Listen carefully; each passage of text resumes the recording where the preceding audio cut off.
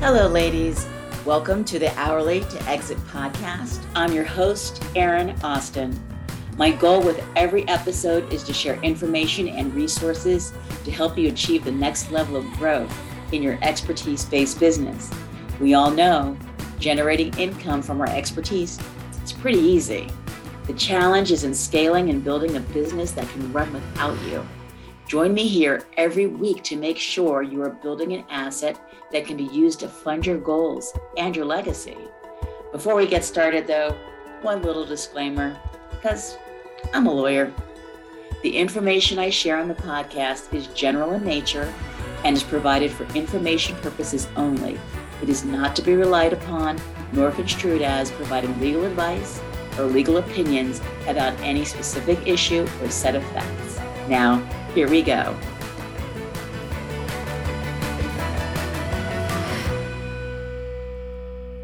Hello, ladies. Welcome to the Hourly to Exit podcast. I am excited for this week's conversation because I think you know this about me, that I'm always trying to figure out a way to make the intellectual property concepts more accessible and applicable to your businesses. So I've been thinking about, instead of attacking it from the intellectual property side, which is a bad habit of mine, I'm going to attack it from the business side.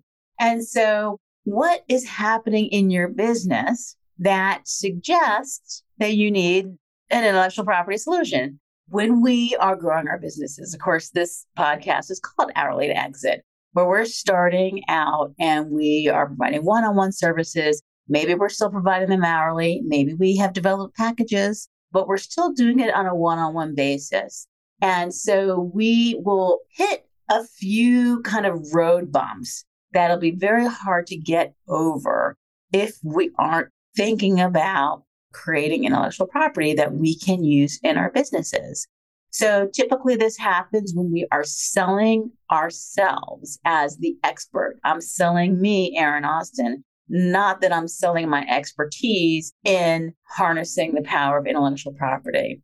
And so when you're selling yourself instead of selling your expertise, it will show up in a number of places. Because the fact is that the prerequisite for scaling your business is to turn your expertise into something that you can create complementary products, complementary services, typically productized ones, that complement your existing services. I will never recommend, assuming you want to continue to provide one-on-one services, that you stop doing that. There's a lot of value to providing those one-on-one services. First of all, you learn so much. When you hear that feedback from your clients and it helps increase your expertise, those one-on-one services are a huge part of continuing to develop our expertise. But is it the only way that you are providing value to your clients? And so while I entitled this 8 Business Problems That Have Intellectual Property Solutions, the honest answer is there is only one problem, but what we have are 8 symptoms. And so the big problem is that you haven't developed assets, whether those are products or processes, that allow you to decouple your income from your time. We talk about that all the time. You need to be able to decouple your income from your time in order to scale your business.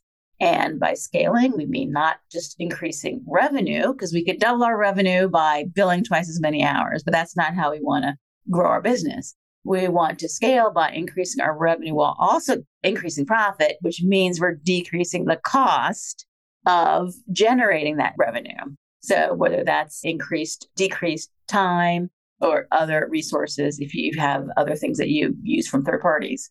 So that is what intellectual property is about. It is about creating assets that allow you to decouple your income from your time. It's not any more complicated than that. It's not patents and software and all those things. The things that we do in our business that allow us to decouple our income from our time are generally intellectual property, some registerable, some that is not, but we'll talk about that as well. So let's get started. The first business problem, client concentration. So there are only so many clients you can serve at a time if you are the expert providing one-on-one services. And high client concentration, the danger is that you lose one client. That could be the end of your business. Maybe you can only serve one client at a time. Maybe you can only serve two clients at a time. And because they are so time consuming, you don't have time to do business development while you're doing this. And so even if you have very happy clients, when the engagement comes to an end, you don't have any more clients coming along. So client concentration problem.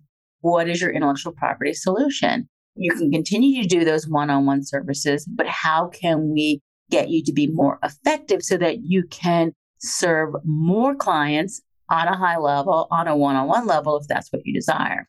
So that would mean making sure we're creating efficiencies in our business. And these things, we'll see these as we go forward as well. We're creating standard procedures. We have templates. We have models. So that allows us to become more efficient in how we deliver our one-on-one services to our clients. And those systems and processes could be also, by the way, your sales funnel. So that's not just about delivery. It's also about the operations in your business, about how you bring people in, how you move them through your pipeline, how you onboard them and offboard them. Those are all things that can be systematized so that you become more efficient, and therefore you can serve more clients within the same kind of box of time that you have available, so that you don't have the same client concentration problem. Business problem too, revenue concentration. So if you have a client concentration problem, you certainly have a revenue concentration problem. And that means that all your revenue is coming from a single type of revenue, such as from one-on-one services. So you don't have a one-to-several model or a one-to-many model or something else that is a different revenue model. So could it be hourly? It could be by retainer. It could be project-based, value-based. And so when you create different revenue models, typically that goes with different type of products as well. Then you can have new revenue streams that are less dependent on you and your time. And so that could look like things like online workshops that you can deliver more efficiently, or you can deliver at a lower price point. And therefore you can bring in a different kind of client that you can fit inside of the time that you have available. It reminds me, I wasn't even thinking about this, but it reminds me of how do you get the most rocks in a jar? And you put the biggest ones in first, and then you put the little ones in to go around, and then you put the sand at the end. But if you did the other way, then you wouldn't be able to get nearly as much in. And maybe we think about our revenue models in that way. Like we think about the biggest ones, the one-on-one, and then we think about what's the medium rocks that we can get in there. And then maybe down the line, digital products is a whole separate animal. But that's something to think about, is the way of filling your jar is big, medium, and then small. So revenue concentration, earner concentration. If you are the expert, they only want you providing one-on-one services for them. You're available to them. You're the one creating all the revenue. You're the sole earner in the business. Then when you aren't out there delivering services, you aren't making any money. Very hard to take a vacation, very hard to work on product business development, very hard to get a manicure even, right? So that means you need to create systems, templates, and models. So that allows you to create leverage through other earners. When it's just your genius out there being genius-y, and that's what people are paying for, then you got to be out there being genius-y all the time in order to make revenue. But if you can create systems, have some templates, have some models, and you can use either employees or contractors to help deliver some or maybe even all of the output. On the legal side, inside of in-house legal departments, you'll often have the business person who does a term sheet with the client, and then they send that term sheet to the legal department, and it is a contract manager to the non-lawyer who does the first draft of that agreement. The lawyers don't do those. And then, once they have that first draft, then the lawyer looks at it, of course, before it goes out. But that's a way to create leverage in your business. Anytime you are using a resource that is less expensive than you, that allows you to do higher level things, then you're creating leverage in your business. And so that is one way to help you not being the only person that is driving revenue in the business. The fourth business problem, revenue ceiling. There's only so much you can charge for facilitating a workshop or for providing a coaching session. Is it Tim Robbins who came up today? And I know that he charges like $1 million a year or something for his coaching. So if you're not, him, how can I not remember his name? Then there's going to be a ceiling on how much you can charge, right? And so you need to, again, figure out a way to decouple your income from your time. Once you hit what the market will bear in terms of pricing, and you have hit time limits on how much you can work, then in order to keep growing, then you need to decouple those things. And so that means creating some sort of asset that can create revenue without you. We talked about employees and contractors, but another way to do that is through licensing. So if you have a workshop, for instance, that right now you are going out and delivering, you're facilitating your workshops personally with your clients. And if you are able to create a license where other facilitators who you know, like, and trust can use your workshop to either service your clients, because you can only service so many, the demand is there that you can't meet, or maybe they have their own clients, but they have a need for this type of workshop and they don't have their own, they can license yours and deliver it to their end clients. And that means that you are getting revenue from the delivery of your workshop, but you aren't delivering it.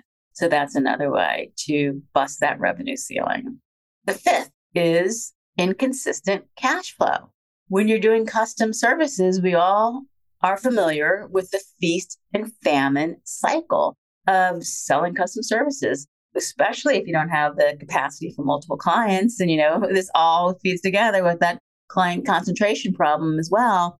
So you have that whale client. Who doesn't love a whale client that will keep you busy for a year? Then what happens when they're gone? Because a client that will keep you busy for a year is not going to be signing off of your website. There's going to be a long sales cycle that goes along with that. And that can be pretty unnerving. To even out your cash flow, having an intellectual property solution of creating an asset that you can sell access to on a recurring basis, also known as recurring revenue, helps even out your cash flow. So maybe you have a library of digital resources that you can sell subscriptions to. Maybe you have a community that you can sell access to. And these are ways to create recurring revenue streams so you can stabilize your cash flow. Your sixth business problem is weak positioning. If you're not developing some sort of signature solution that you're known for, or you aren't attacking a problem that you are known for in the industry, then probably you're just selling your time, you're just responding to RFPs, and you're letting the client tell you what you want from them. And then, okay, I can do that. And you do it. You do. They're happy and they do it. But you're not creating the thing that you become known for, who you go-to person for. And so to be that go-to person, that means creating some intellectual property around that. You're creating some original thought leadership that is speaking to the specific problem or the specific niche that you want to serve. And around that, you are creating some branded services or some branded solutions around that. That, of course, is intellectual property. The seventh, stagnant profitability. So if you are out there geniusing with every new engagement, then you're probably not getting the benefit of the increased efficiencies of having systems, templates, and models. If you're starting from scratch with every engagement, then you meet with your client, you find out what their issue is, and you go to the drawing board like an artist starting with something completely unique and original for your client. And there may be a place for that in your business, but that does mean that you will not be able to increase your profit in your business because it'll be very hard to get more efficient in that model. So systematization, templates, models. If you're not billing by the hour, then you want to become more efficient because that means lowered costs and therefore increased profit. And back to using less expensive resources.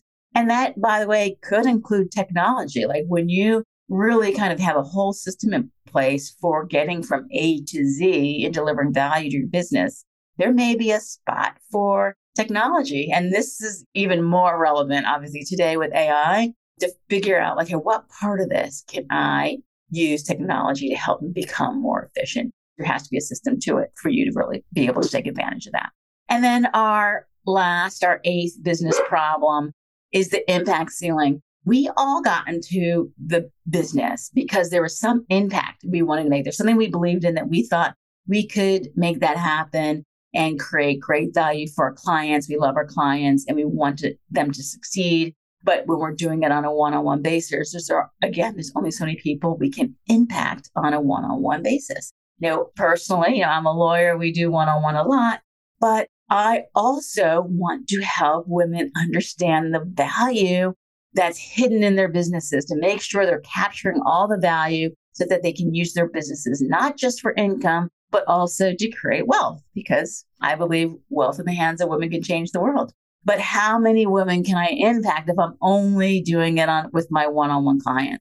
And that's why I have this podcast, my newsletter, and I do workshops and I guest expert and things like that, so I can reach more people and have a bigger income. Of course, I am creating intellectual property around that in the form of courses to come, books to come. But right now it's mostly through my frameworks and that I work people through. And I have systems for helping them create licensing programs, systems for making sure that they are tracking and protecting and monetizing their intellectual property. And so that's how you increase your impact, by creating resources, whether they're for sale or for free, because most of my resources are free, to make sure that you are impacting as many people as possible with whatever the special message is that you are bringing to the world.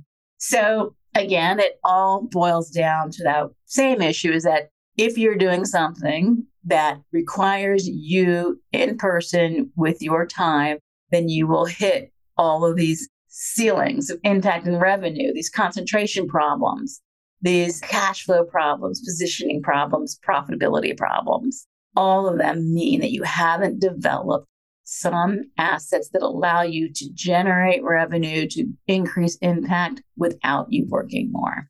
So if you have any questions about that, I'd love to talk to you about it more. You can find me at thinkbeyondip.com. And there you can see how you can work with me.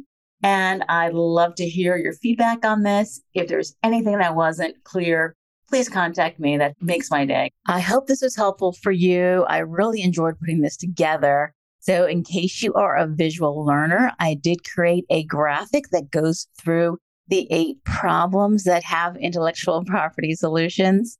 And so there should be a link in the show notes where you can sign up to get a copy of that graphic. And as always, I welcome your questions and comments. Thanks again for joining me. See you again soon. Thanks for listening. Do not forget to check out the show notes for links to connect with today's guest and for the resources, offers, and organizations that we discussed. You can also find the links at hourlytoexit.com/podcast. If you got value from this episode, please subscribe, and I'd be so grateful for a review. I'm here to support your journey.